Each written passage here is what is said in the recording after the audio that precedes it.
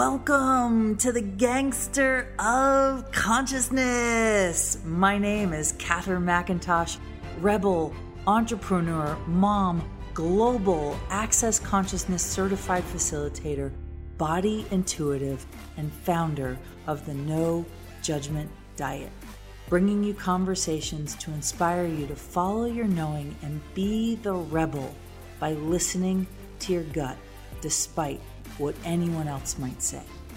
This is about being willing to go against the norm to create magnificence in every area of your life. Genius was not created by following the rules. All right, my magical friends. Well, welcome to another episode of the Gangster of Consciousness. And I am so grateful to be here with a very special guest. All my guests are really special. They mean a lot to me in different ways. And this person is more significantly special than anybody else. Is more significantly special to go with our topic today of, are you willing to be insignificant? Yeah. Are you insignificant? So my friends, welcome Mr. Alan Jones. Alan Jones is living in London, a resident of the UK, probably born and raised, right? Yes, mostly. Yeah. And I met Alan because he asked me to be a guest on something he was creating all about kindness. And it was the first time that actually, and I don't even know if you know this, Alan, but you made me look at kindness from a totally different place. So I was raised Irish Catholic. I was taught that kind meant being nice. So keep your mouth shut, smile, receive abuse, let that be okay. And I didn't realize until we did our episode, until I started listening to some of the things that you were really creating in the world, what true kindness was. And so Alan is an Access Consciousness certified facilitator. He is probably one of the most irreverent beings I've ever met, but he's also willing to be cheeky and say it like it is. And so with Alan, what I love is, you know where you stand. It's either like love it or hate it. And, you know, there's no in between. Exactly. So there's no gray area. So Alan, welcome to the podcast. I'm really excited to see what we create today. So it's nice to have you here. Thank you very much for inviting me. It is a joy. And I remember that interview, and it was fascinating for me to kind of play with all of those different people, yourself included. And the constant theme from everyone, which was kindness is not about being nice. It's actually about, anyway, it's about it. Watch the videos because they're still there. But it was such a fascinating journey to go on. And what's really interesting was it was so not significant to me. It's like, I'm just going to invite all these people and just see what happens. And so it's interesting because of the topic we're talking about being insignificant. Because for me, kindness, in a sense, is so insignificant.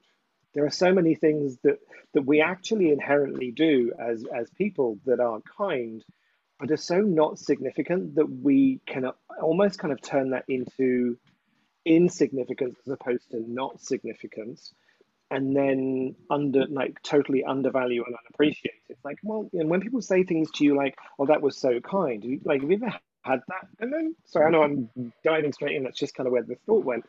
Was that when you're doing something kind, when something like that was really kind, and you look at them going, "Was it? It's normal, isn't it?" Like there was no significance. It's like, doesn't everyone do that? No. Oh, okay. So maybe it's a bit more significant or not significant than I thought. Anyway, that's where I went with that. Hello. Well, I love it. Dive right in. That's where we're going. So you said something that I'm curious about. You said insignificance is different than not significant. What do you mean by that? So, God, I don't even know where I was going with that, but there was an energy to it, which for me is when something is insignificant, it's almost like it then becomes devalued. You're insignificant. There's a lot of charge around the word insignificant, which is why I think we looked at the topic name. Are you willing to be insignificant? And so insignificant for me, is so not valued. It's so derogatory. Whereas unsignificant is it has a value, but you don't place so much importance upon it that it controls you. For me, there's a different energy between the two. When everything in your life is insignificant, you have infinite choice. When you make something insignificant, it's almost like then you're looking for a benchmark of the things that have to be significant to replace it. It's almost like two sides of the same coin, whereas not significant, unsignificant, whichever, however you want to do that. It's just, yeah, it's unsignificant. It's like, almost like interesting points of view. When I'm interesting point of view about something, there is no significance. It's not insignificant. It's just not significant to create control over me. Does that make sense? It does. It does. Well, and I like playing devil's advocate on some way, like looking Yeah, at the other side of the coin is, yeah, when we feel insignificant, and it's those subtle ways of like, I was yeah, just yeah, exploring it this morning of where I was like, wow, I didn't realize I didn't feel enough in this area of my life. And I went, wow. And this whole like door opened, and I yeah, realized it was from this place of wanting to be significant. Like whenever I make my business significant, it yeah, goes yeah, to the crapper, right? Whenever I yeah, make like what I'm doing significant. And so can we talk a little bit, because I think if we bring insignificance in, there's also yeah. this value of what happens when we make something significant. Oh, I was going down a completely different route. We'll Okay, go so wherever you want to go. because I was looking at the gift of noticing that you are feeling insignificant. If you are feeling insignificant in some way, it's a great kind of, for me, it's almost like when I notice someone's judging me and I have a charge on it. I used to get really pissed and really angry and kind of like, now looking at it, I'm actually really grateful when someone judges me in something and I have a charge. It's like, oh my God, you're showing me somewhere and I've not been willing to clear.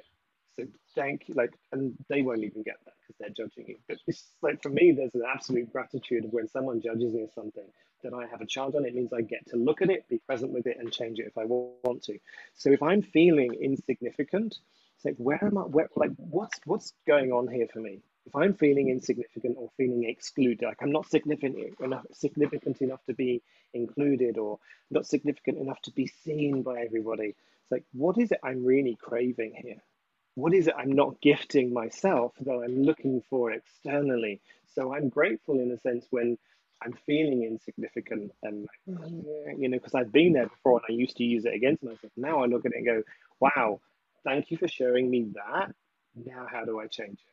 What is it I'm not giving me? And what is it of me, or what else is it that I'm not willing to receive, that would take me from insignificance to non-significance to total appreciation and gratitude for whatever it is that I'm not giving myself. So that was that piece. And then when I make something significant, um, so if I let's talk about like a class that I'm creating or a call, just because that's easy. If I make it significant, I start to over control it. I start to look at numbers. I start to kind of over promote. I start kind of almost like cajoling and like grabbing people, needing people to come and choose. This is a really great class. You should choose this. And it actually does the opposite of what I would like it to do. It pushes people away. There's a funky energy on it. I start to get really kind of antsy about it.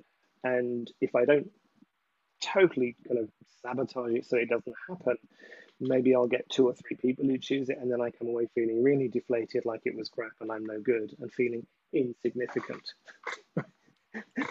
So it kind of flips it on its head at the end of it. It's like, really, it was like I was insignificant. I'm not a significant enough certified facilitator for people to choose my classes over anybody else's. Well, and it's crazy when when you make something significant, it's like you decide what you want it to be in the world, Yeah, right? So like total controlling I bit. look at yeah, I look at like let's say you and I were looking at a Pablo Picasso, right? And you and I were literally both making our arguments significant, and that you had to agree with me. It's like it doesn't allow you to have your own perspective. So when we create something and we go, this is what it has to be in the world, it, it actually, and it's what you were talking about, I'm just saying it in my own way. It's like Yeah. we literally exclude the millions of people that could receive the gift because we're not letting it be what it desires to be. True It's story. like, Yeah, sorry. no, go for it. It's almost a bit like we don't allow it to be what it can be, and it could be something even greater, but we're kind of putting all of these confines around it. And when we make it significant, we need other people to align and agree with our point of view about how significant it is. And if they don't, we then can end up completely slamming up the walls and barriers and stopping them from perceiving and receiving any of the other possibilities that we can be in the world. It's like, no, well, you don't like me. So it's almost a bit like at the beginning, you either like me or you don't. I don't make that significant. I find it really funny. And there are people who kind of, there are people in the middle. But, for me, it's a joke and I don't make it significant. But if I did make it significant, that it's like what being a certified facilitator, if I made that significant, which I know a lot of people have done, and I used to do that when I was trying to get there, I started to cut off the rest of the gift that I can be that has nothing to do with being a CF. Like being a CF is a certified facilitator of access consciousness is just one part of my life. It contributes in so many ways to all of them. But if I make it so significant that it's the be all and end all, I kill my businesses because I have more than one. I start killing my body. I start killing other possibilities. I start showing people that all they can see from me is the CF. They don't see all of the other stuff that's external to them.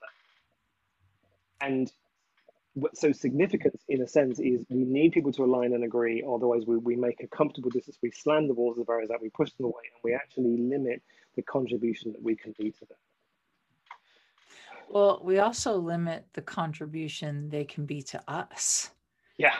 Because consciousness is, a simultaneous gifting and receiving. And so anything you make significant, it actually can't evolve. Yeah. Yeah. It almost dies. Yeah.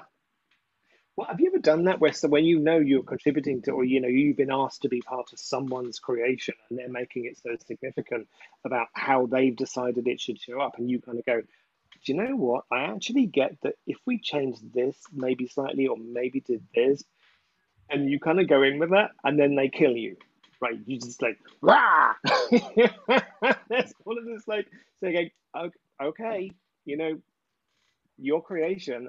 Literally, this is just maybe if we just tweak this slightly. So because they're making it so significant that it's like it has to be like this, that they're not necessarily willing to, as you said, to receive the contribution from other people that could actually totally tweak it.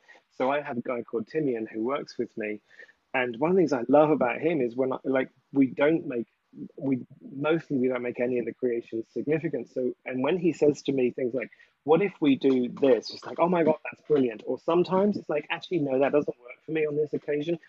But if I was willing to if I made my creation so significant that he suggested something, I know that some of my stuff would have just died on the spot, and it didn't. It evolved because you need different energies. Yes. Yeah, it's really cool. It's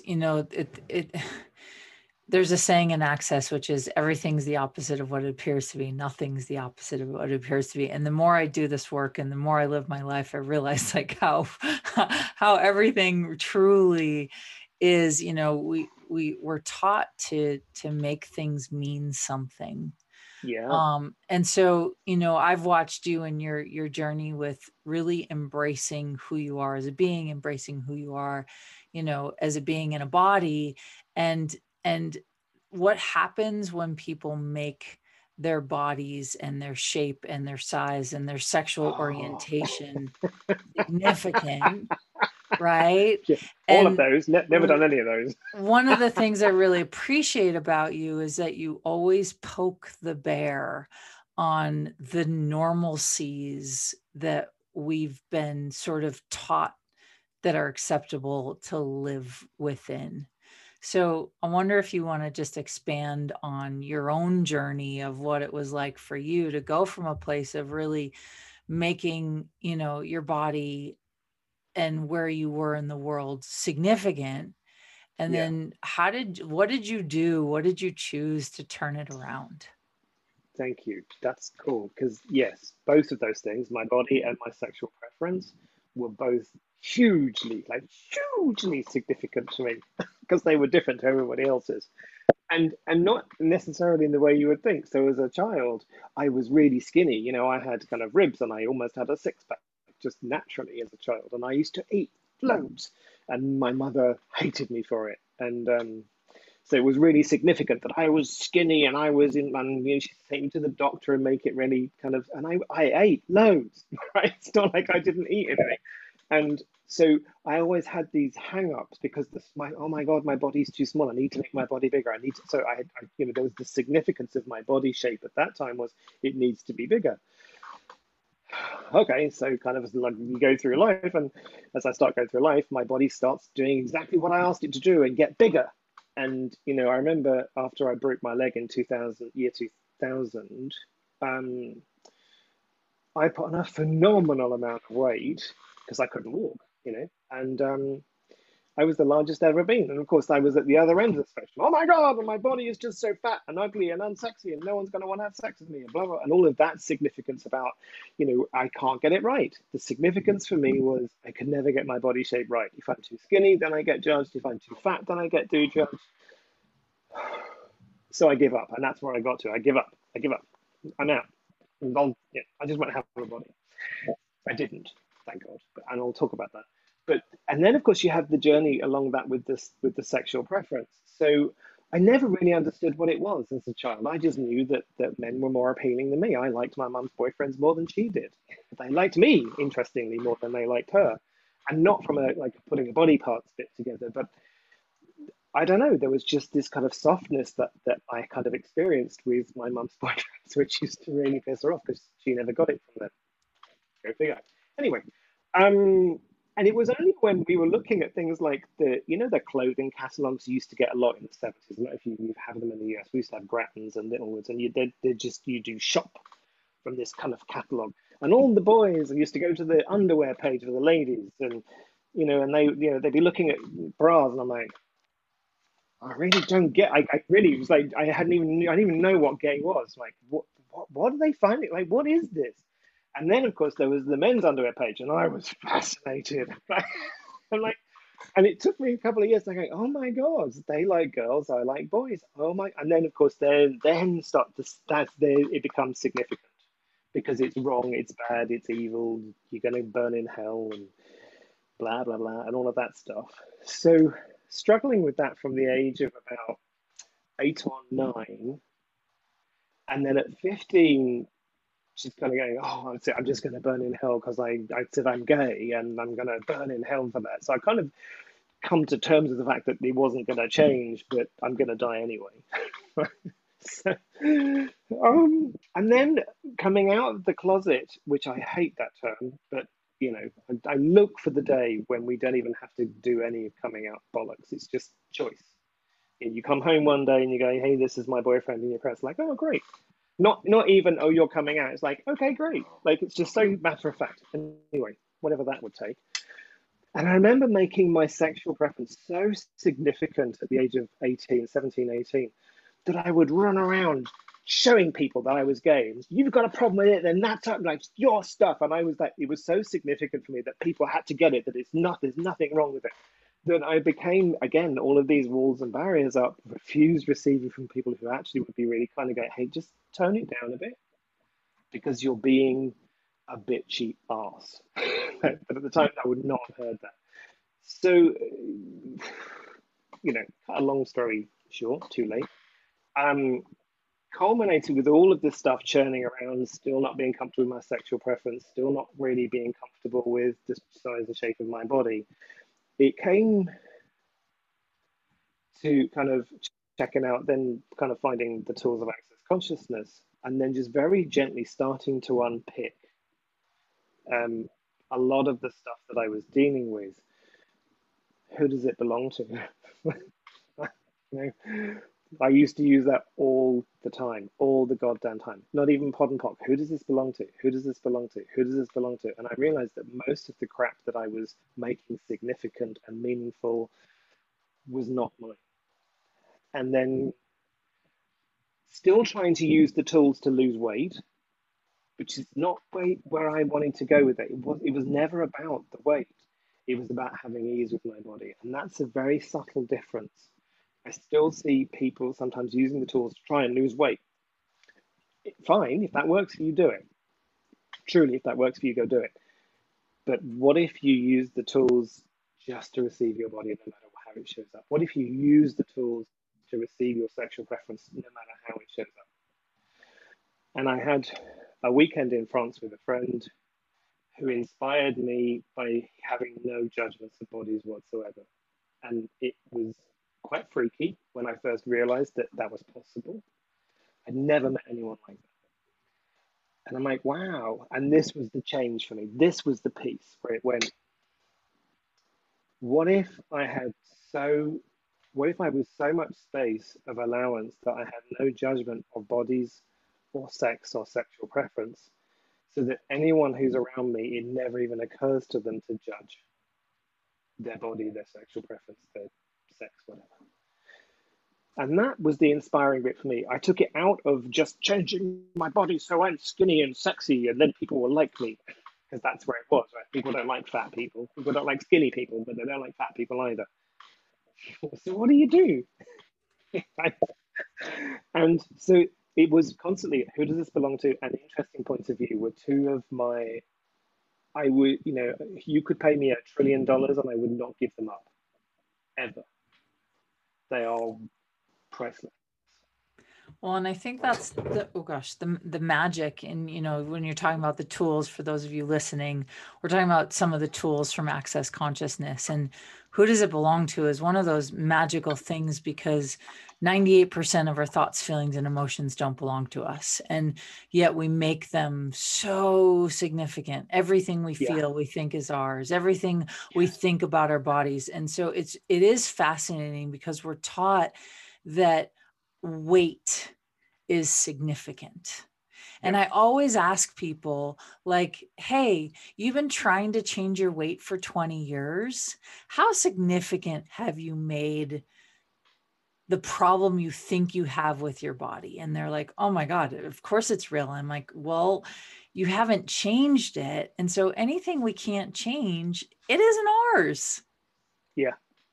Right. And so, I always look at what would the world be like if weight wasn't significant? And you can apply that to any topic in the world. What would it be like if money wasn't significant? And so we use these different topics or tools or themes in our life, relationship and sexuality and skin color, and like all these things, we use them, you said it earlier, as a barrier, as a Yeah. wall, as a reason to separate.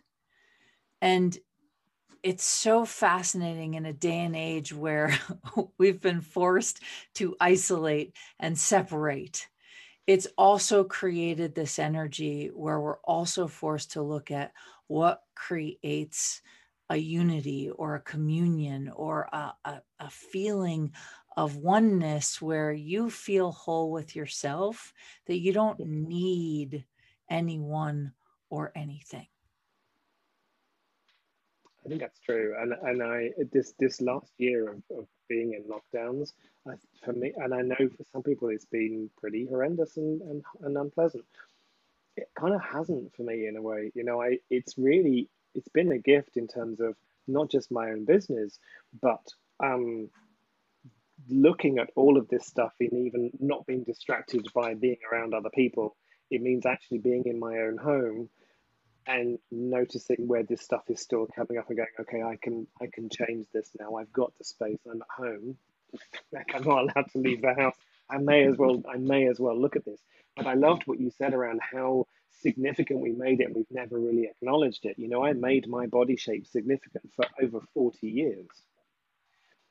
And I could make that, oh, it was 40 years, it's going to take a long time to change it. Okay. And if we didn't make that significant, right? If we looked at that and went, what if it doesn't? So let me ask you something. So when you stopped making your size and your shape and your weight and your sexuality significant, what changed in your life? Well, I think it's fair to say I'm still not totally there. Yeah. Like it's still a journey. Like I don't have this all nailed, people. Like, and like I still have days where I wake up and I'm like, God, I hate my body, and I still have moments like that. I do. And then I use some tools and I get out of it usually within an hour or two, whereas before it would take me weeks, if not months. So I'm so much happier with my body now. And what was the question? Well, yeah, what's changed in your life when you stopped making let me phrase it this way. What's changed in your life when you stopped making your body the source of your happiness or the Thank you. source of your unhappiness? Because most Yeah, people use their bodies to make it the source of their unhappiness. I'm yeah. too fat. I need to lose 5 pounds. I mean, I have so many friends. They know I'm the creator of the No Judgment Diet. And they're always telling me I need to lose weight. I need to go on a diet. And I'm like, for what reason? Yeah. Does a diet ever make you happier? Well, and see, and the thing is, for those people, because I know I've been there before, when someone said, "Does it like for what reason do you want to be happy?" Because if I lose weight, then people, and like I can give you all sorts of justifications for why it is important to lose weight. I used to, and now I look at it and go, so yes, making my body, I no longer make my body the sole source of my unhappiness. Maybe, like I said, maybe 3 or 4% of the time I'll be unhappy with my body. And it's often when I'm around other people. Go figure, everyone. Remember that tool I was talking about earlier on? And all the residual stuff that I'm still holding on to for, the rightness of my point of view that my body is wrong. So when I stopped, so for the majority of the time, when I don't make my body the source of my unhappiness, I get to actually be more present with what does bring me joy. And my body brings me joy. Like when I'm wearing clothes and like that, my body, when I ask my body what it wants to wear, when I ask my body what it wants to eat, when I ask my body what it wants to drink and how it wants to move. So today I knew there was this kind of like kind of energy in the house this morning, and I was feeling really heavy and not fat, just really heavy. I'm like, I need to get out of the house. And so as I left the house, I walked up where I live, and there's a huge kind of heath of just kind of grass and trees. And I'm walking around there, and the lightness just came back.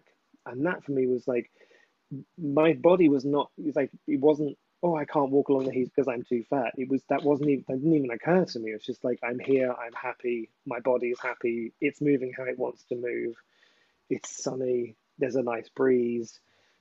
That was joyful. So when I stop making my body the source of my unhappiness and aiming to make my body look a particular way, then I'll be happy. It becomes clear to me that actually I'm a generally happy person all the time. Like now I realize that happiness is actually my natural state of being. When I'm not being happy, who the hell am I being? I mean, that's a really fundamental question you might want to look at. If you look at most babies, not all babies, some babies are not happy. I was going to go be very badly behaved, and I'm not going to say that because that would be very badly behaved. But but if you look at most babies, they're like lambs. If you look lambs, they're kind of just gambling around. They're just happy. If you look at baby elephants, they're just happy. Even big elephants tend to be happy. And then, it's like our natural state of being is happiness. And it's just when we start making things significant that we start to become unhappy. I think that's what I found to be true for me. So, how do you take something when you recognize you're making something significant, or, in my case, I'm like, oh, if this isn't working, there's something I'm making significant about it. So how do you Right. go from where you are making something significant to getting to the place of, basically, in the tools of access becoming interesting point of view, but how do you get to that place where it's no longer significant? Right. Awesome. Great question. And there are so many tools in Access, and I will use as many as as required. Because if this one's not kind of changing it, then I'll try a different one. Initially, my go-to is this mine? Who am I being? Who am I being here? Am I being me, or am I being someone or something else? And that can often lighten it up. If it doesn't, it's just like, nope, apparently this one wants to stay. Okay, so what are my points of view here? What is Here's the four questions. What is this? What is this? And I don't pop pock. I don't immediately kind of need to pop pock. I'm like, no, no, no. Let's just be present with this, because we so often want to push it away with pop, yeah, pop, pop, pop, pop, pop, pop, get rid of it, get rid of it. No, no, no, no, no. Be present, because otherwise you're not going to necessarily get the space. What is this? What actually is going on here? What am I aware of? Can I change it? Can it be changed? Yes or no? And usually it can. If it can't be changed, well, it's not mine. Can't be changed, it's not mine. Because it's a point of view. You can always change your point of view. So, if so, how do I, can I change this? If so, how do I change it? What is this? What can I do with it? Can I change it? If so, how do I change it? And then if it's around my body, I will usually go and stand in front of a mirror. And because usually it will be something about my body. Oh my God, my belly looks so big, and I make that significant. Right. Okay. I'm not doing this anymore. That was the demand. I am not doing this ever again. I'm not being that cruel to the world, that I am judging my body so much so that it invites people around me to judge their bodies. Because that's what I really like. I'd love to invite you to get is, and not about making this significant. I can't even say it now, significant. But when we judge our bodies, we're inviting other people not just to judge our bodies, but in a sense to show them that it's okay to judge their own. I mean, it is okay if they want to judge their own. What I'm saying is, it's like we're almost being this enticement of it's normal, it's natural, we all judge our bodies. Like, I had this conversation with someone once. She said, if you could change anything in your body, what would it be? And it was just at that time where I was having so much ease with my body. I'm like, well, actually, nothing. There must be something. There's got to be something about your body that you hate. But you see, like that insidiousness. And so what I really get, what's true for me is when I'm being in and out, when I'm receiving my body with no point of view and just really enjoying it, I'm inviting other people to that too. Similarly, if I'm judging the crap out of my body, I'm inviting everybody else to do that too. It's where I'm resonating. I'm not willing to do that. I'm not willing to be that person that goes around the world telling people that it's okay to judge your body because it's normal. Do you know what? It's normal not to judge your body. That, I mean, that's why I created the no judgment diet, right? Yeah. So what would you say to somebody who is judging themselves, judging their body, judging their relationship, judging their money? What would you say to them? Stop it. Right, really. Okay. So that is such a great tool. Just stop. Just stop where you are right now. Stop. Stop. Use the tool. Okay, if I weren't judging my body here, what would I choose? If I were choosing kindness for my body right now, what would I choose? Right. And kindness, it probably isn't what you think. Like sometimes we think kindness is restricting, or like from the way that we're taught, sometimes Yeah, kindness is taking a nap, going for a walk, getting out in nature, falling asleep, getting your bars run. Like yeah, sometimes it's, those days where I don't push my body physically and I actually sleep. It just depends. You have to, yeah, pay yeah. attention. So, You do. You have to listen to your body. Hey, body, what do you require? mm, What do you so require? cool. And yeah, and for me, my body likes to have afternoon naps. And for so many years, I was told that that was wrong. You shouldn't nap. It's because you're too fat. You shouldn't nap because it means you're lazy. Like, rah, rah, rah. My body has always loved sleeping. My mother used to hate me. Like, I would get on a bus, I'd be asleep. Like, she could not wake me up. I get on public transport, I would be asleep.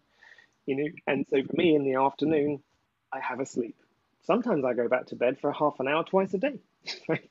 And I don't make myself wrong for it. I've got all this stuff I need to do with my business, and my business is like, you need to sleep, so go sleep. My business does not have a point of view about me going for a nap. I love naps. They're sexy and fun and they're nurturing for me. And I'd love to go and live in Spain where they have a siesta every day. It's kind of its law. Like everyone goes to sleep. you know. So you're absolutely correct. When we just listen to your body, hey body, what do you require? What kindness can I be for you, sweet body? What kindness can I be for you right now? For what reason would you deny your body the kindness that it's asking you to be? Yeah. And I think, like, for someone who might be listening to this or these tools for the first time, it's like being willing, like in Access Speak. So we're Yeah, willing, like we ask questions, right? We're like, let's ask our body a question. And yeah. sometimes people go, wait, what? What? Yeah, What? I mean, I used to talk to Duke and ask Duke questions before Duke could answer when he was a baby. And he would energetically speak really loudly. And, the language of change isn't verbal communication. The language of change is the loudness of the silence of energy. it totally is. And this whole thing around talking to bodies, I forget sometimes that because it's become so normal for me, so not significant for me to talk to my body. There's the non-significance. It's not insignificant. It totally isn't insignificant. It's not. It's valuable to me. And that was one of the things I learned from Access was, look, your body's communicating to you all the time. Pain in my body, like one of the things I learned was pain in my body is my body trying to get my attention. And because it's like a child, a child will kind of try and get your attention, hey mommy, and then eventually it'll be like, mommy, right? Yeah, and they'll scream and they'll shout and they'll throw things around. Like that's kind of what your body's doing because it's the only way it can speak to you in a sense. When you're not willing just to go, okay, buddy, what would you like?